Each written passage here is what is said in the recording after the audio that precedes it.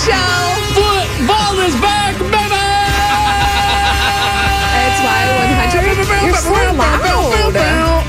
God Sorry. bless. Hey, it's Beth and Big Joe. Football's back. Yay!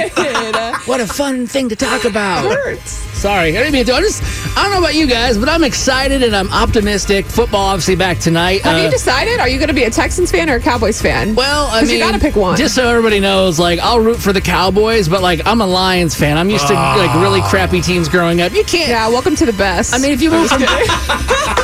Well, let's see if we can get back to where we were back in the day when, you know, Aikman and. Hey, they have the Cowboys predicted to win the Super Bowl. So Yeah, and they got a new coach. Come on the bandwagon. Yo.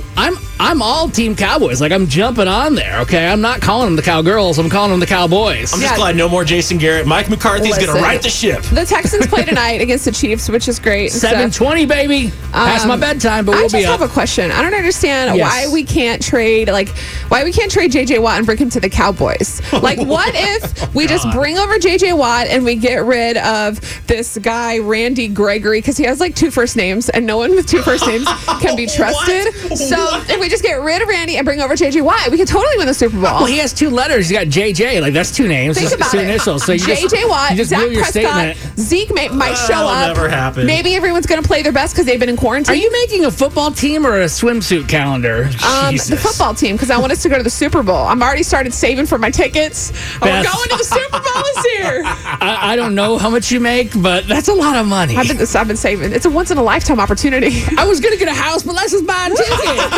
I'm going to live in an RV. and we're that's going right. to the Super I'm Bowl. gonna live in a van down by the river. All right, now can we talk about? I wonder how many ladies are involved. I know a lot of guys are. Fantasy football. This is a good thing for camaraderie. I got hosed with the work football team.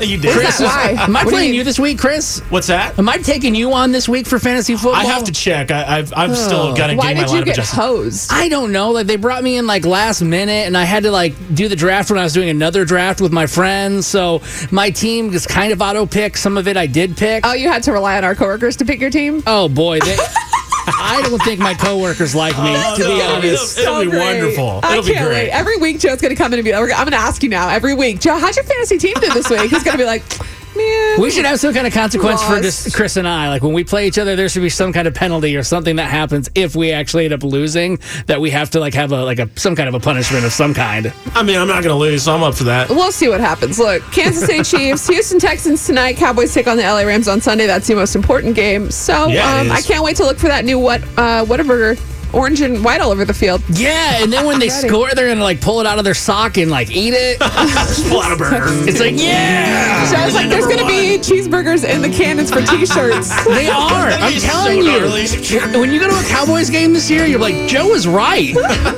This is the story of the one.